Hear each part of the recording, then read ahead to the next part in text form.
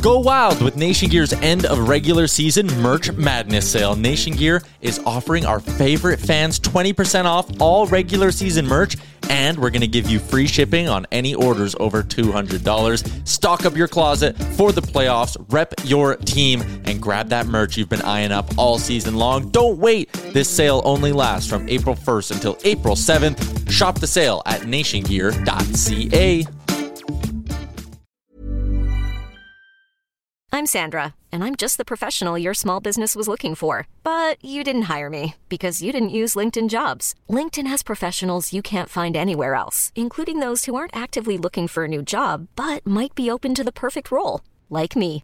In a given month, over 70% of LinkedIn users don't visit other leading job sites. So if you're not looking on LinkedIn, you'll miss out on great candidates, like Sandra. Start hiring professionals like a professional. Post your free job on linkedin.com/achieve today.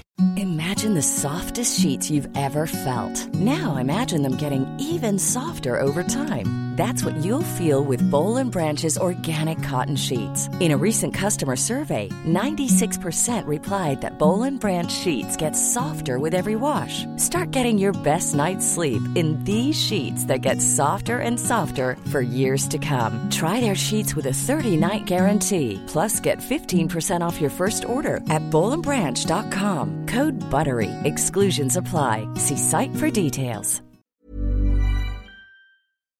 This is the Puck Poolies podcast with Matt Larkin and Stephen Ellis.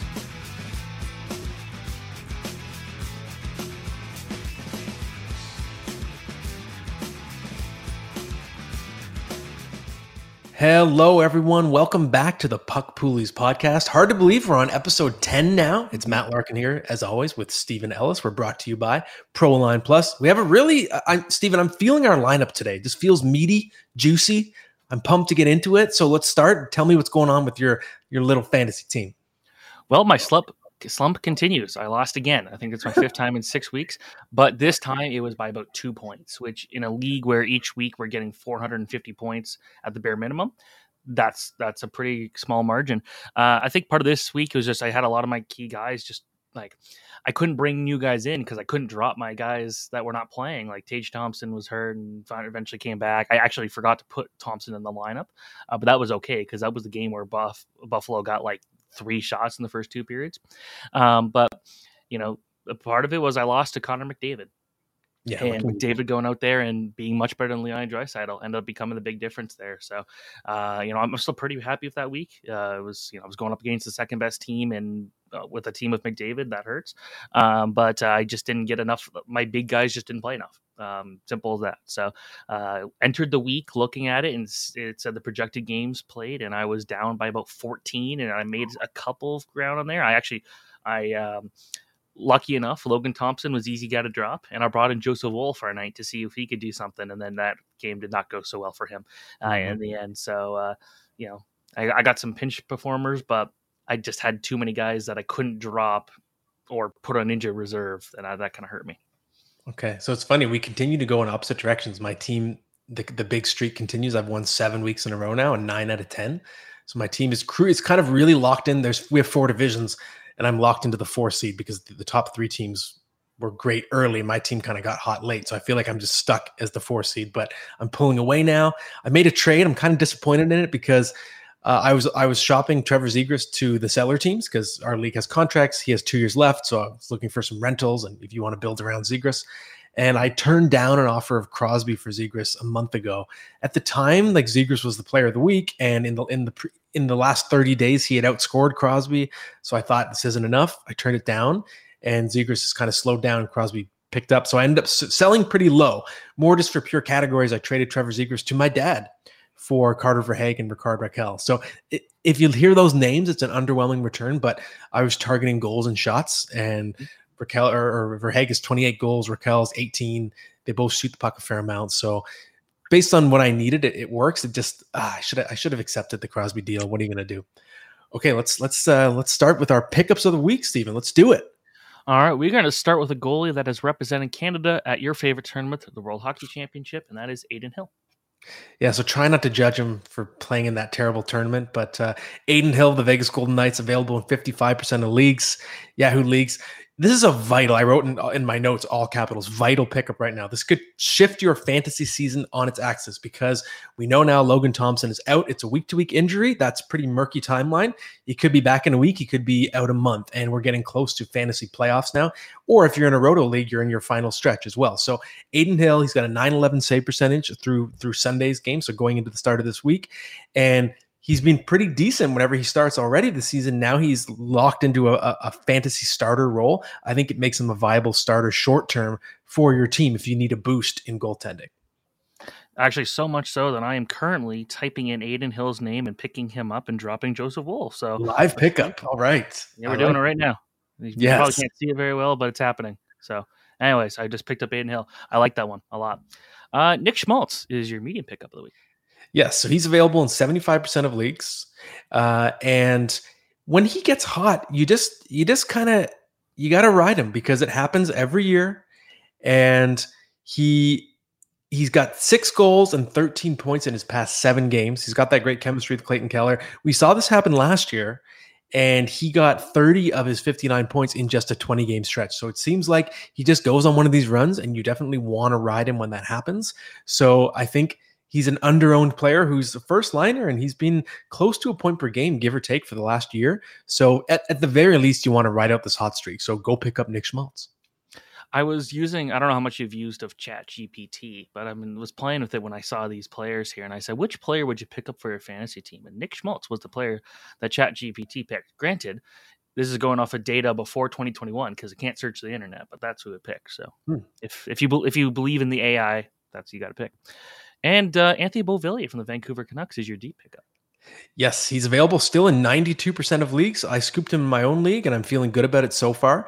And I just wrote again, my note was, wakey, wakey, everyone. This is an important pickup right now. He's on that top line with Elias Pettersson, who's been on fire, and they're forming some pretty instant chemistry there. Beauvillier is even getting first power play work, or at least power play work of some sort. I don't know if it's PP1, but he's getting power play time.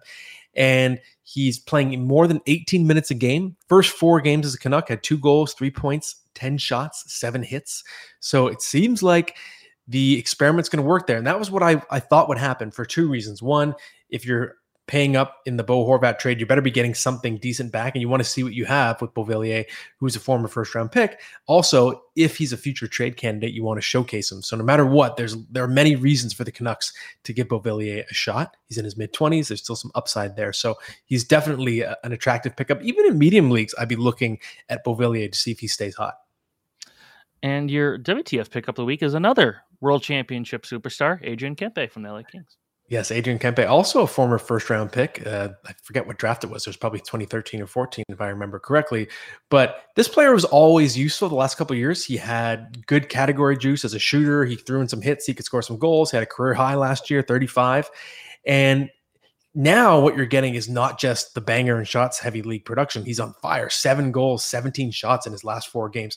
So of course you don't just want to point chase. He's not going to stay that hot, but even when he cools down, because he gets so many shots, it's not like the opportunities are going to dry up. So I think there's a chance he's going to challenge that career high. And shout out to Philip Deneau, because at the beginning of the year when we did our player media tour, we were talking to Deneau, and he predicted that Kempe was going to beat his career high again this year. So it looks like it's trending that way. So, okay, that's impressive there, Mr. Deneau. I acknowledge it.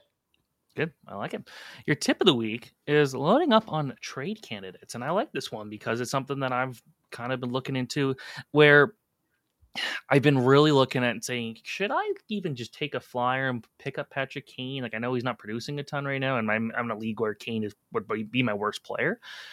But if he gets traded, I just, I kind of like the idea of him rebounding. But what are your thoughts? Yeah, so I've talked already on the show in recent weeks about some of these players like Patrick Kane, John Klingberg being buy lows for your own team. But now I want to talk about these trade candidates being trade candidates. So what I mean is, they're interesting guys to have on your team already when a trade happens, because there's always a surge of adrenaline, whether your league has a group chat or a message board, whatever it is. There's some excitement when a guy gets traded. And the example I use is, let's say you were in a league with a diehard Rangers fan and you own Vladimir Tarasenko. How much do you think that fan on the day of that trade would be willing to give you in a trade for Tarasenko? Probably a little bit more, maybe just 10% more value, right? Because I'm a big believer in preying on emotion. So I'm trying to make sure I have a few of those real life trade candidates on my team. either to help me out or to jack up their value and use them in trades. So, for example, Jacob Chikrin is on my team. So is Patrick Kane. And I'm holding on to them because I want to see what happens if they're traded. If Chikrin gets traded, which is supposedly imminent, it could be happening while we're podcasting. Depending on where he goes, there could be a huge surge of interest in him. And that's a player I'm immediately going to shop just to see if I get an overpay from that adrenaline factor. So I think it's smart. I know it depends on when your trade deadline is, but this doesn't apply just to deadline day because guys are starting to get traded now. So just think about those trade candidates. If they're available, stash them, or maybe try and acquire them early before they're traded. And then when there's that excitement, you capitalize. Prey on emotion. Always be a villain. That's what I do. So just for reference, we are recording this on Monday. So we don't know. Again, Jacob Chikrin has been rumored to be available for trade. We do not know at this point. He could be traded while we're recording, but I am keeping an eye on him. So if you hear this and Jacob Chikrin's already been traded, you know what already happened. Yeah, that's good. I'm sure people will just somehow find a way to send us some hate, even though they'll just ignore that. They'll ignore the disclaimer, but I appreciate the disclaimer, Stephen. Okay, next up, we have a really fun guest. We want to bring on an old friend of ours going back to our hockey news days, Jason Chen. Okay, we are very pleased to welcome a special guest, a fantasy hockey writer, award-winning fantasy hockey writer for the Hockey News, for Yahoo Sports, for RotoWire. Also, way back, we first met when he was an intern at the Hockey News like 10 or 11 years ago. Jason Chen, it's a pleasure to see you, my friend. How you doing?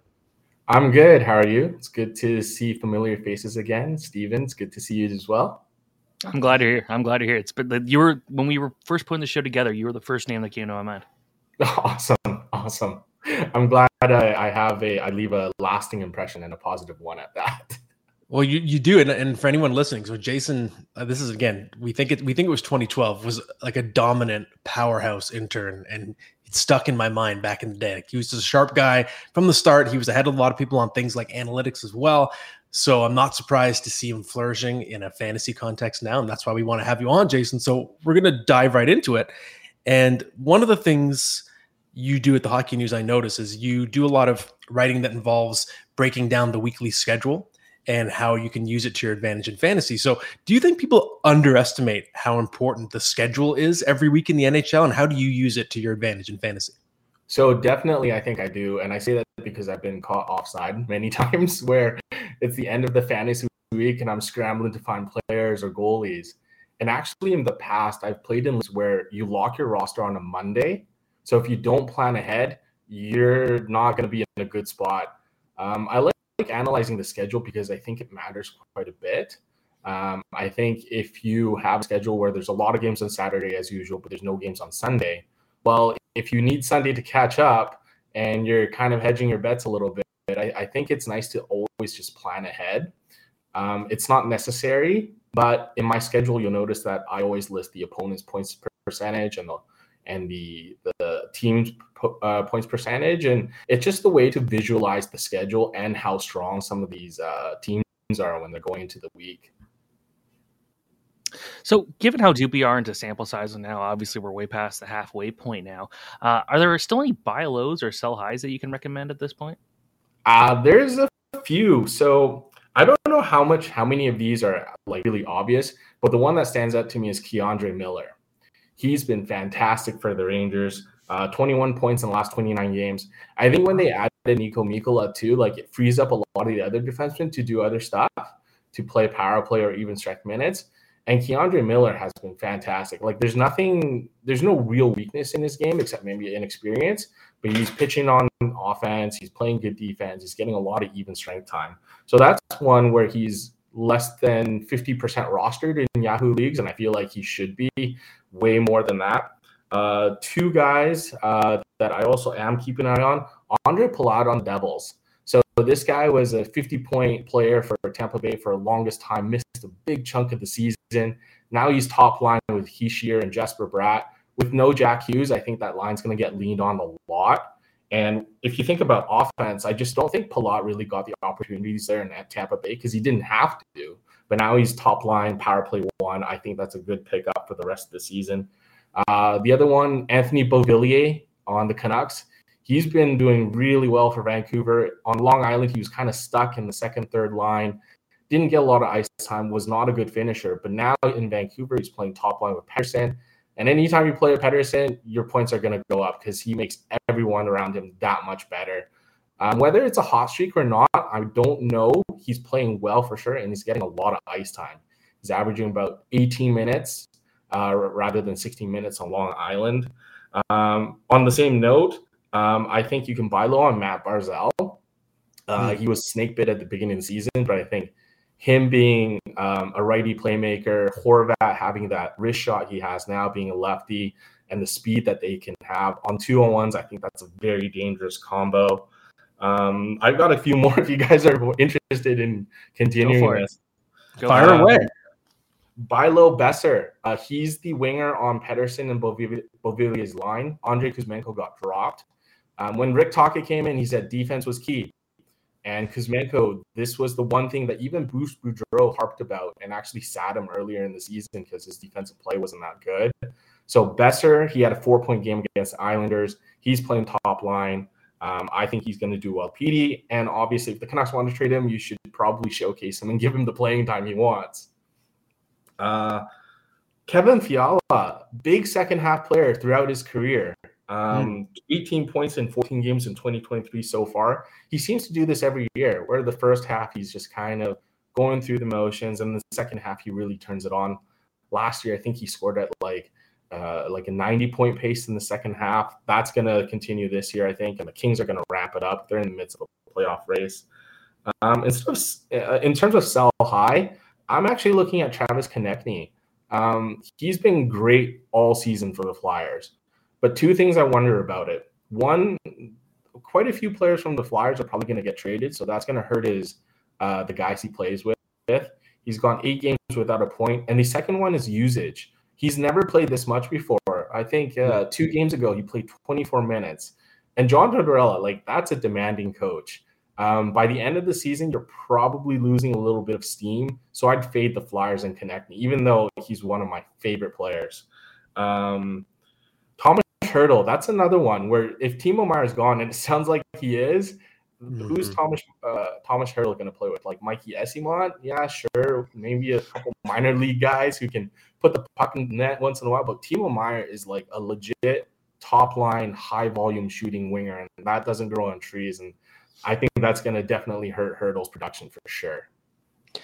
Really good insight there. I should be making notes and going into my trade offers and thinking about the names you mentioned there. And of course, earlier in the episode, we talked about Beauvillier as well as a great pickup. I've got Pedersen and Beauvillier. I have 2/3 of that line. So maybe I should be going out and getting Brock Besser.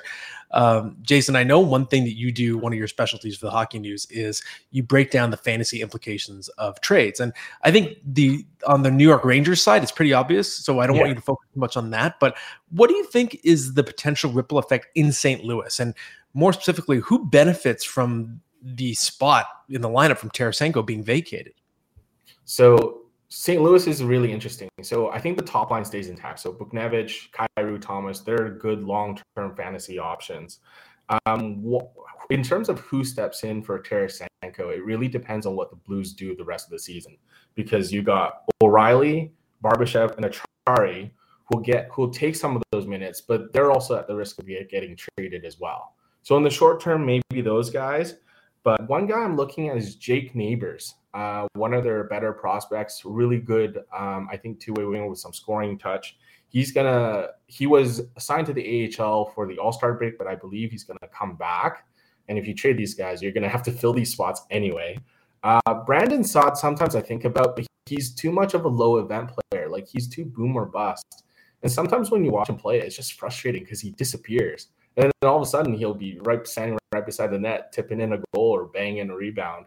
But I just think he's too far unreliable to be a fantasy asset. Logan Brown interests me. He gets a little power play time once in a while. He's a big forward. The Blues like to play that style. He's got a bit of scoring touch, but the upside isn't all there. But if we're going to go deeper into the minor leagues, once you trade these guys, again, you're going to need bodies. So I know Matthew Highmore is leading Springfield in scoring. But in the NHL, he's probably more of a two-way sort of grinding, checking line winger. The one I'm looking at is Martin Ferg. This guy, I believe, set the hardest shot record in the pros, I think, at 109 miles per hour. I remember watching him on the Mooseheads. He was one of my favorite junior players to watch. He's never really broken in, but if the Blues are trading their veterans and they need scoring, he's the most obvious guy to move up the lineup from the AHL. I like that. So are there any goalies out there that can gain some value as a result of the trade deadline and maybe be worthwhile stashes? Yeah, goalies are a mess this year. And I think that's going to be the way going forward because scoring is just up all over the league. I think the debate about the bigger nets is over. I think scoring is good enough as it is. But we just saw all over the weekend, Logan Thompson went down with an injury. That's going to be huge. So immediately Aiden Hill gets a lot of fantasy value pickup. Laurent Brossoit just got called up. He hasn't been playing that well. He's been splitting time with Yuri Patera with Henderson. So those are the two guys, but Vegas putting Mark Stone on LTIR, I think there's going to be a trade that they're going to be looking for. So that means Cam Talbot, maybe Thatcher Demko. They're both injured. I don't think they're going to go for James Reimer. It's like trading, with your rival. I don't think that's going to happen. Jake Allen to me is a dark horse. I think he's actually played well considering he's a UFA at the end of the year. He's not a name that people are talking about. I feel like sneakily, like he could maybe be the best goalie to be moved at the deadline. Other than that, Pyotr Kochetkov, he's one of my favorites. You never know what Carolina's going to do with their goaltending, and you never know how healthy they are. So Kochetkov, if you have like one of those NA slots on Yahoo, he's a great stash. I just don't know if he's going to play all that much. But Vegas is the focus, I think. I think they're the team where if a goalie goes there, he has a good chance of winning games. Yeah, I think we're on the same page there for sure, Jason. I wanted to switch gears for a second because I know when we were together at the Hockey News, we like to talk about movies and comic book movies and kind of nerdy stuff. And it's a bond that I remember us sharing. So I wanted to sort of get an updated perspective from you. And how are you feeling about the MCU these days? Because I have been underwhelmed ever since Avengers Endgame. I feel like everything they've put out since has been sort of a 7.2 out of 10. Whether it's, Moon Knight or Loki or the TV shows, any of the movies, Multiverse of Madness, it goes on and on. I feel like they're bogged down by multiverses right now. But I'm curious where you stand on that. Do you think that A, MCU has lost its way? And B, do you think it's hurting the movie industry in general? Wow. We could talk hours about the MCU and all these movies. But I'm like you. I feel like I'm getting a little superhero fatigue. Are you guys feeling the same way? Yes. Like these are big budget movies with a lot of CGI, and it's kind of cool to see once in a while, but then it all just kind of melds together in your brain and you kind of forget what happens where. I think we lose interest because we don't have that big villain anymore. So maybe Ant-Man Quantumania with Kang the Conqueror, the real introduction of Kang, will really, usher in phase 4. It's at the point where I'm pretty underwhelmed as well. There are parts I like, but as a whole, I'm not enjoying it as much. But maybe this will get back. But at this point, it's also like I've invested so much time, I can't not go see it, right?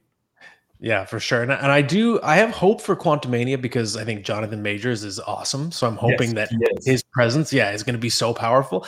It's hard because the trailers to me, they look like, I call it CGI soup. It just looks like PS2 cutscenes sometimes. And for sure. Me, right? But I'm hoping you're right. And I do think there's a chance that this could be the one that gets it back on track. And our last segment. Yeah. So talk about superhero fatigue where like, does this kill the movie industry? I think every time we think that, there's always like a movie that comes out that kind of flips our minds. We're like, oh, we didn't know we want this. So for this year, it was Top Gun. I thought was my favorite movie to watch in theaters this year. And we saw John Wick is a franchise now, but we saw that years ago about, these big budget films are really risky for studios and you could stand to lose a lot of money. And a way to avoid that risk is to make a movie about something that people really intimately know, like comic books or superheroes. It's more like a safety net. It's just too difficult to take a risk on something unknown or something unfamiliar and start a IP from there. So I think they just default to what they know, and it just flavor of the weeks is superheroes. I think maybe in 20 years we won't get any superheroes and we'll go back to westerns or something like that. See, I'll add, because like I'm a big Spider-Man fan, and that's like the ones I want to see Spider-Man more than any of the other superheroes. It's kind of like I won't go to the theater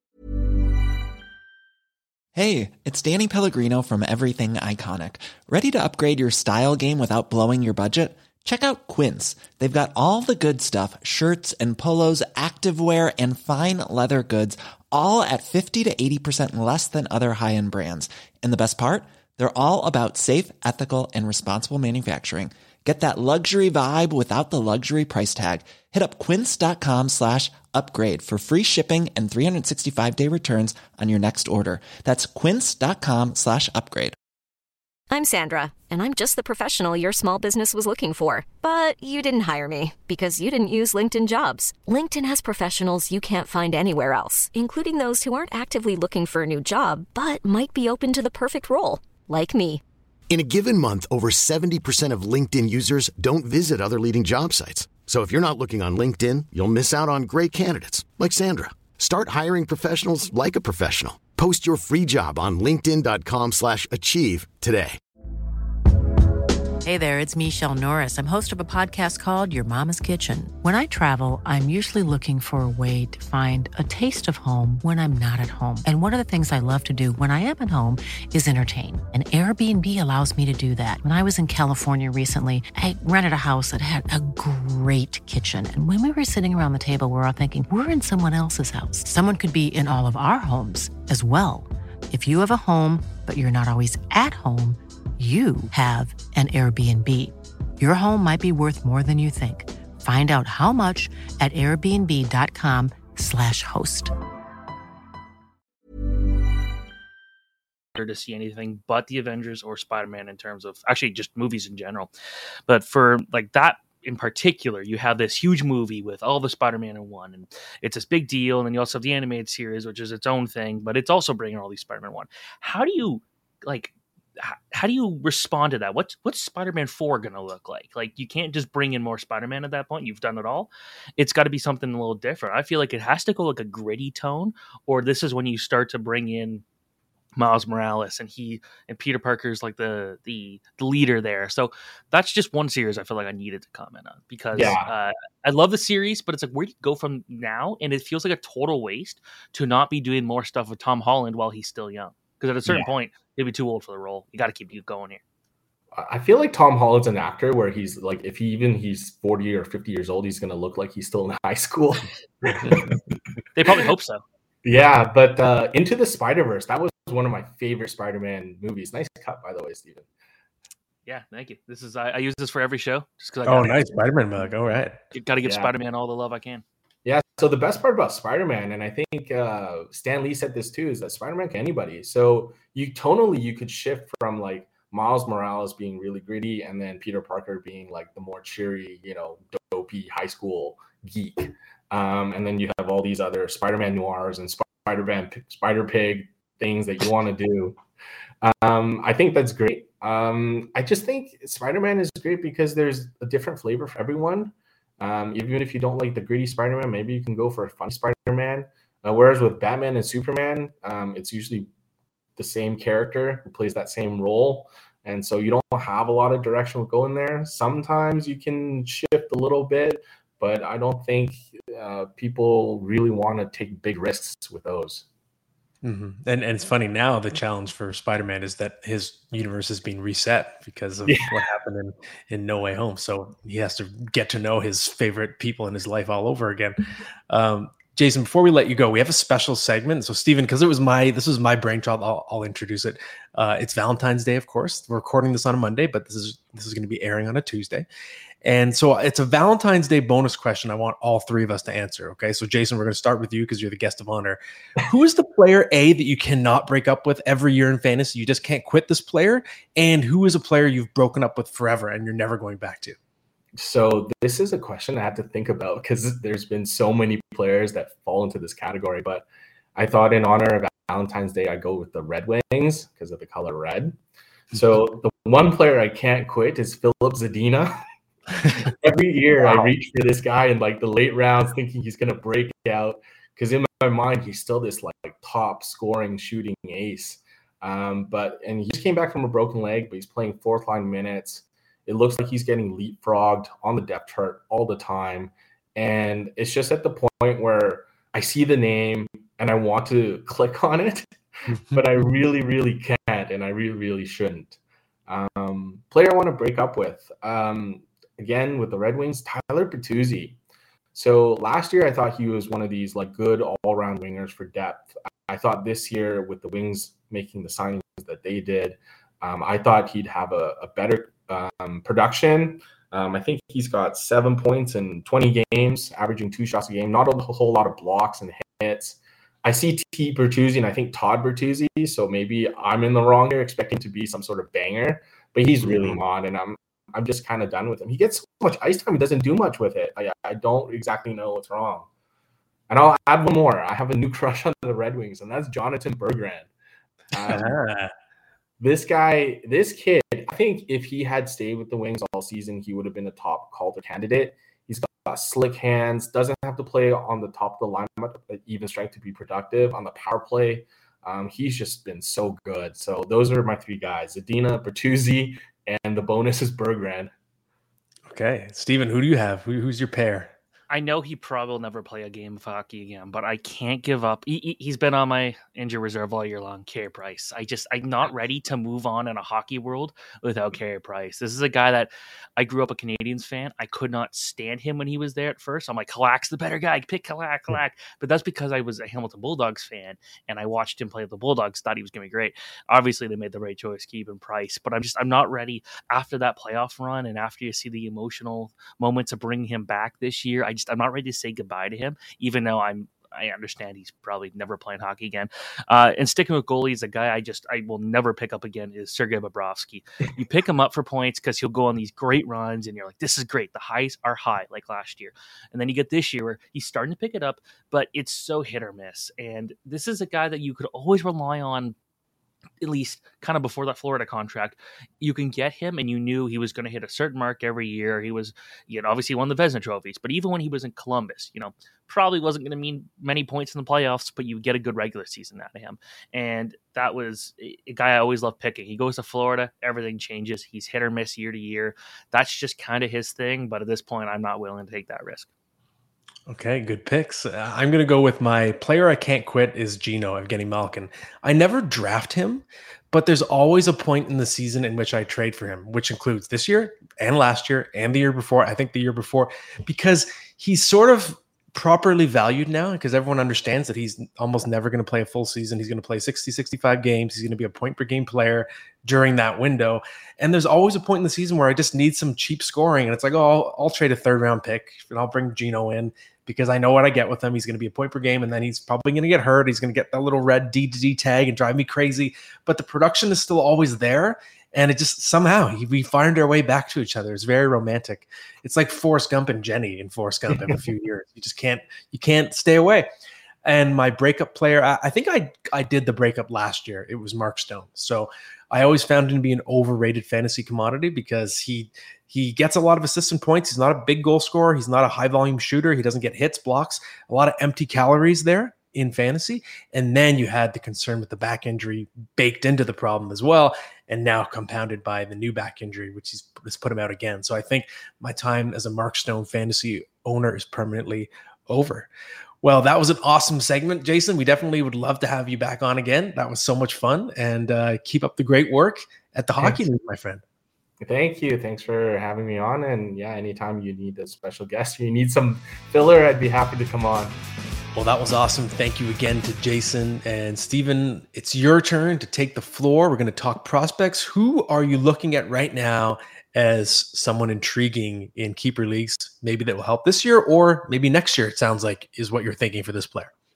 It is. I'm thinking Logan Cooley, the Arizona Coyotes prospect. And, Arizona has been something where they are not going to be good for a little bit, and that's why so many of their key players have been in trade rumors. But Logan Cooley is going to be such a big part of this team's future. He's playing incredible in the NCAA. He's playing with Jimmy Snuggerud, who's a St. Louis Blues prospect, and Matt Nyes, a Leafs prospect, and they're one of the better lines in the NCAA. And with Cooley, this is a guy that he put up a lot of points last year, and you always expect that from the number one centerman from the U.S. national development team. But I think the biggest thing there was just how well-rounded he was. He was very reliable defensively. He could win faceoffs. He can kind of do everything. And you looked at him at the World Juniors, and some people criticized him and said Cooley was having a pretty poor start to the tournament, wasn't doing a whole lot. And all of a sudden he turned on the Jets, and he was basically an all-star player the rest of the way. So I think Logan Cooley is going to be a big part of this team's offense going forward. Now, I still think that he's going to need someone to pass to, and that's something where you look at the Coyotes.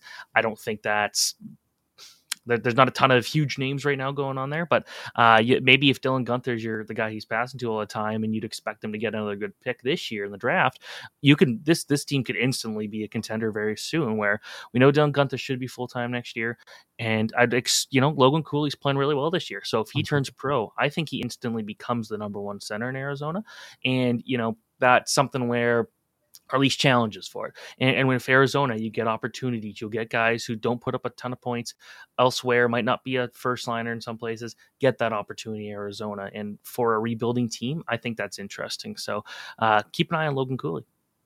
All right. And I know the Coyotes, at least from what I've heard, they're really high on him, and they felt like he fell, even not like they picked low in that first round, but they felt like they got a steal where they got him in that 2022 draft. Okay, Steven, it's time now for the best bet segment, presented, of course, by Proline Plus. And I'm looking at the Tuesday night slate, and I'm seeing a tank bowl on there. It's the Blackhawks and Montreal Canadiens. I think I'm going to hammer the over 6.5 for plus 197. I'm on fire. Like, how many bets have I hit in a row? 6? I think at least 6 in a row, if I remember correctly. So I can't miss right now. And you look, both these lineups are pretty banged up, pretty depleted. The Habs they've hit the over in 3 straight games, 4 of their past 5. I'm expecting slop. I'm expecting a messy game with 2 teams that don't really necessarily want to win. So I could see this being a bit of a track meet and just kind of a sloppy one. So I like the over 6.5 goals on that one. And that was from Proline, of course. Proline Plus, our sponsor, is not just another sportsbook, being the only sportsbook that gives 100% of profits back to Ontario. Proline has been your local trusted sportsbook for over 30 years, now offering Ontario sports fans more ways to play in-store, online, or take the game on the go with the Proline app. With your favorite sports and events right at your fingertips, download the Proline app and bet in-app with Proline Plus today, or head over to prolineplus.ca to learn more. And Steven, I didn't give you a chance to comment on my bet and tell me if you like it. I kind of skipped over it. I love it. See, I love the chaotic games between the bottom feeder teams. As someone who loves prospects, this is like, you get to see some of these young guys already that are in the lineups. And the teams don't care what happens. They don't want to win for the most part. But this is something where these chaotic games could be a lot of fun. If I want to see a great game between 2 teams, well, I would say Tampa Bay and Colorado last week was kind of a game to watch, and it was a blowout. So maybe the top teams in the league don't make as good hockey as some of these smaller teams or weaker teams, I should say. But I'm looking forward to it. Okay, good. So let's move on now. We got a few listener questions coming in. All right. This question we'll start off with is from Sammy Appleton, and it's simple. Is Jacob Markstrom done? I like this, the blunt, just throwing it out there, Sammy. Well, it's interesting. So one of our coworkers, Mike McKenna, the former NHL goaltender, did a really good analysis last week on Jacob Markstrom. If you want to find it, just type in diagnosing Jacob Markstrom. And what Mike felt was that a lot of the problems are team related, not blaming the team, but blaming the fact that Markstrom might not trust his new team chemistry, because there are little things he's done, as McKenna pointed out, like when there's traffic, he retreats to his net, which creates more holes, which also implies that he's not trusting his own teammates to clear the net for him. So that's a bit of a concern, because it's not like the trust is going to necessarily magically come back this season. Maybe just the chemistry with all the moves they made in the offseason is just kind of wrong right now. So it makes me wonder if we're going to get Markstrom back at the level he was last year. I don't know if we will. That said, he's still a very talented goaltender. I don't think he's going to stay below 900 all season. So I'm expecting a little bit of a bounce back, but I think it's now at this point of the season, it's too late for him to be what he was last year. So I think it's important. Maybe he's more of a top 12, top 15 goaltender for the rest of the season in the best case scenario, as opposed to being what he was last year, which was top 3, top 5 range. Yeah, you look at that playoff round against the Oilers, and it kind of just was viewed at the time as one really bad week for a great goaltender. Unfortunately, he never really found that again, and they found what made him so good in a regular season again, I should say. So it's a tough one. Ricky Sanders asks, if Farley Nichushkin can stay healthy, do you see him being a consistent 50-point guy for the foreseeable future? And he did miss a lot of time this year, but he's actually on pace for, I believe, 40-ish points this year. So maybe.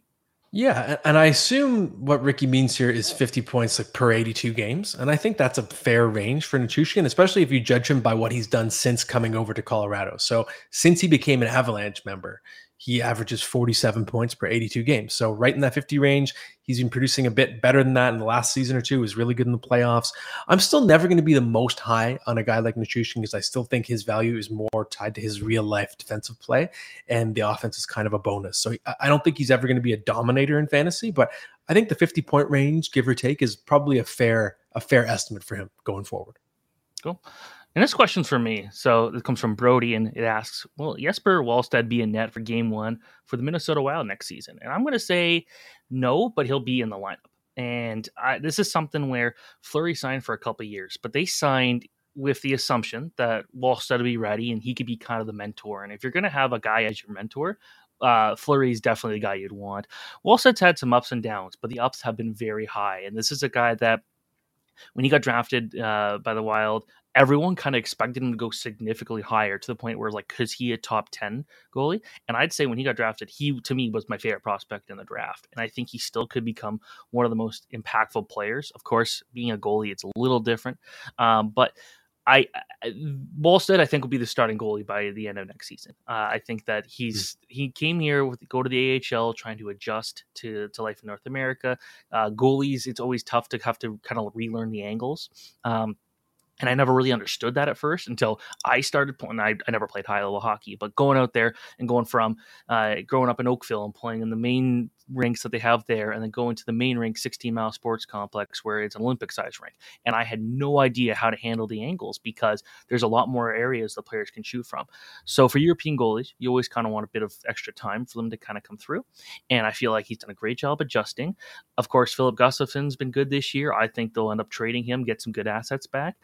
Restricted free agent, and then next year you run with Fleury and Wallstedt, and I think by the midpoint of the season, Wallstedt will be the number one. They don't need to rush him in, just ease him in, and I think it'll be worth it. Interesting. Okay, I see it a little differently, which is fun. It's more fun when we don't see it exactly the same. This question, by the way, from Brody. Brody is in my league, and I noticed, Brody, I know you have Jesper Wallstedt stashed in an NA spot at the moment, or at least he's in your lineup, but I saw the NA tag. I know you have him. So Brody's trying to figure out if Jesper Wallstedt can be a keeper. What's up, Brody? I love you. But here's the thing, okay? Marc-Andre Fleury, like you said, Steven, has signed another year. Philip Gustafsson has been really good this year. I think he's played his way maybe into being a part of the solution. And if you look, it's similar to the Kochetkov situation in Carolina. I see Wallstedt being Kochetkov next year because Jesper Wallstedt is waiver exempt. And if all three goaltenders are still in the organization, Gustafsson, Fleury, and Wallstedt, it will again have to be Wallstedt who's the odd man out because he doesn't have to pass waivers to go back down to the AHL. And it's his first season in North America. He's still so young. I don't think you need to rush him. So I'm wondering if eventually Fleury is going to be the odd man out, and maybe if the Wild aren't great next year, do they have to look at trading Fleury? He'll be in the last year of his deal. We also don't know for sure. Like Fleury could retire for all we know, given the age he's at right now. So I'm wondering if the long-term tandem is actually going to be Wallstedt-Gustafsson. And if that's the case, though, it probably can't happen next season if Fleury's still around. It might have to be starting game 1 of the 2024-25 season. Similar to Kochetkov, where he's stuck right now, but eventually, like next year, of course, Kochetkov is going to be there, probably the starter. So that's what I describe Wallstedt as. He's Kochetkov 1 year rewound in terms of what his potential role is. I can agree with that to a point. I do think, I guess it really kind of depends on what thing happens in the playoffs. If Wallstedt ends up becoming the starter, for example, and he just falls apart, like what? I don't know about that one. But the one thing I'll say about Wallstedt, for people who are interested in for a keeper situation, I do see him as the kind of the guy that I was comparing him to when he was a prospect was Connor Hellebuck. I think he's going to have a very similar career. He's going to, he's got the size. He relies on it a lot. And I feel like he's got a really good head.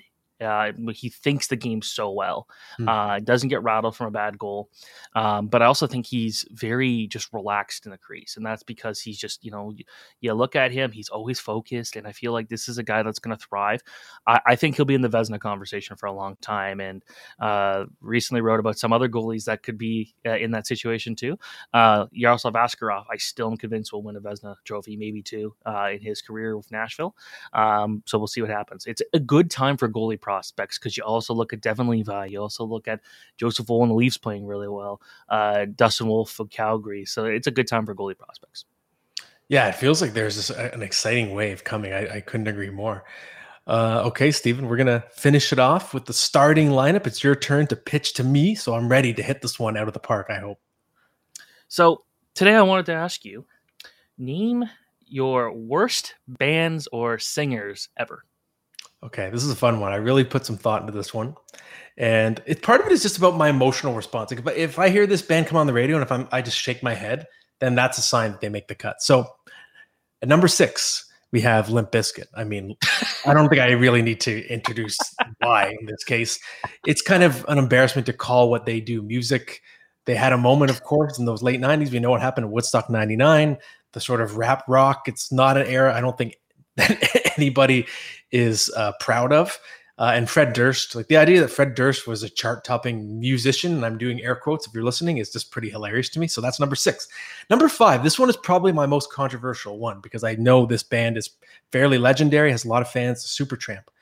I don't like this era of music that they peaked in the late 70s, early 80s, very synthy. I call it's silly joke. It's joke music. Their songs are just so goofy and they sound like they're just making up a joke song. They're kidding around. Just the vocal stylings, like they could look at my girlfriend. It just sounds like you're joking. Like people are buying your records. Stop joking and try. Like it just seems so silly to me. So I'm not a fan of their sound.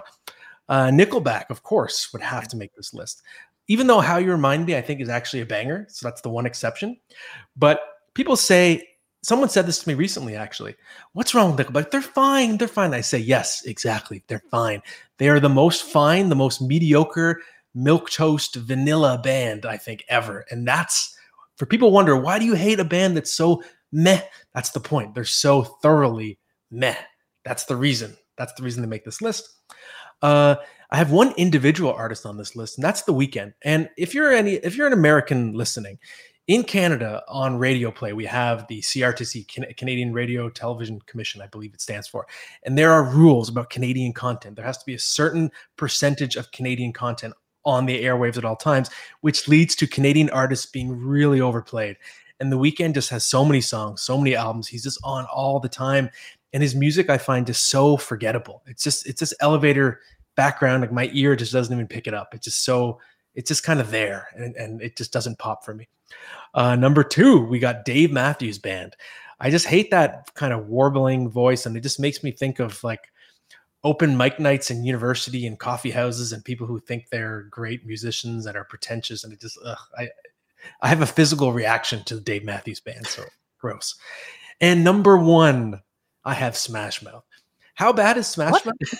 Smash Mouth is so bad that I've used it in a currency for humiliation. So I have a friend that I'm really even with in golf. And if like one time I lost a game of golf against him and my punishment was I had to sing Smash Mouth. No, sorry, he lost. He had to sing Smash Mouth at a karaoke bar as his punishment. That's how much we hate Smash Mouth. Just garbage music. And that's my murderer's row of crap, my top 6. But okay, Smash Mouth, I get they're not great, but no one has thought about them in 15 years. I've thought about how terrible they are. All right, well, that's a weird one. Have you seen what Fred Durst looks like these days? No, I don't want to. I'm afraid. Wait, no way. Yeah, he's gone for this whole like old geezer looking thing. What the hell? The newest album they released is called Dad Vibes or Dad something. I don't know. But they're still releasing music? Oh my God. That's crazy. They released a new album recently.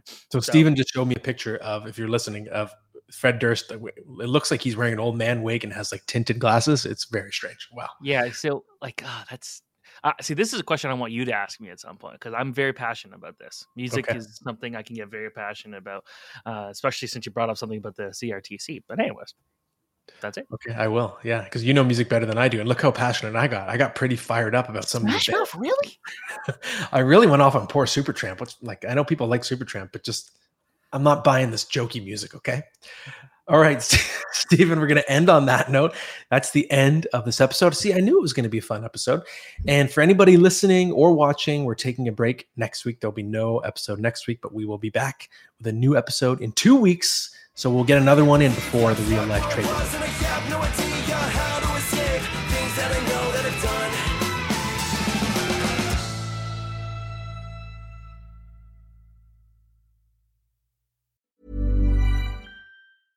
Imagine the softest sheets you've ever felt. Now imagine them getting even softer over time. That's what you'll feel with Boll & Branch's organic cotton sheets. In a recent customer survey, 96% replied that Boll & Branch sheets get softer with every wash. Start getting your best night's sleep in these sheets that get softer and softer for years to come. Try their sheets with a 30-night guarantee. Plus, get 15% off your first order at bollandbranch.com. Code BUTTERY. Exclusions apply. See site for details.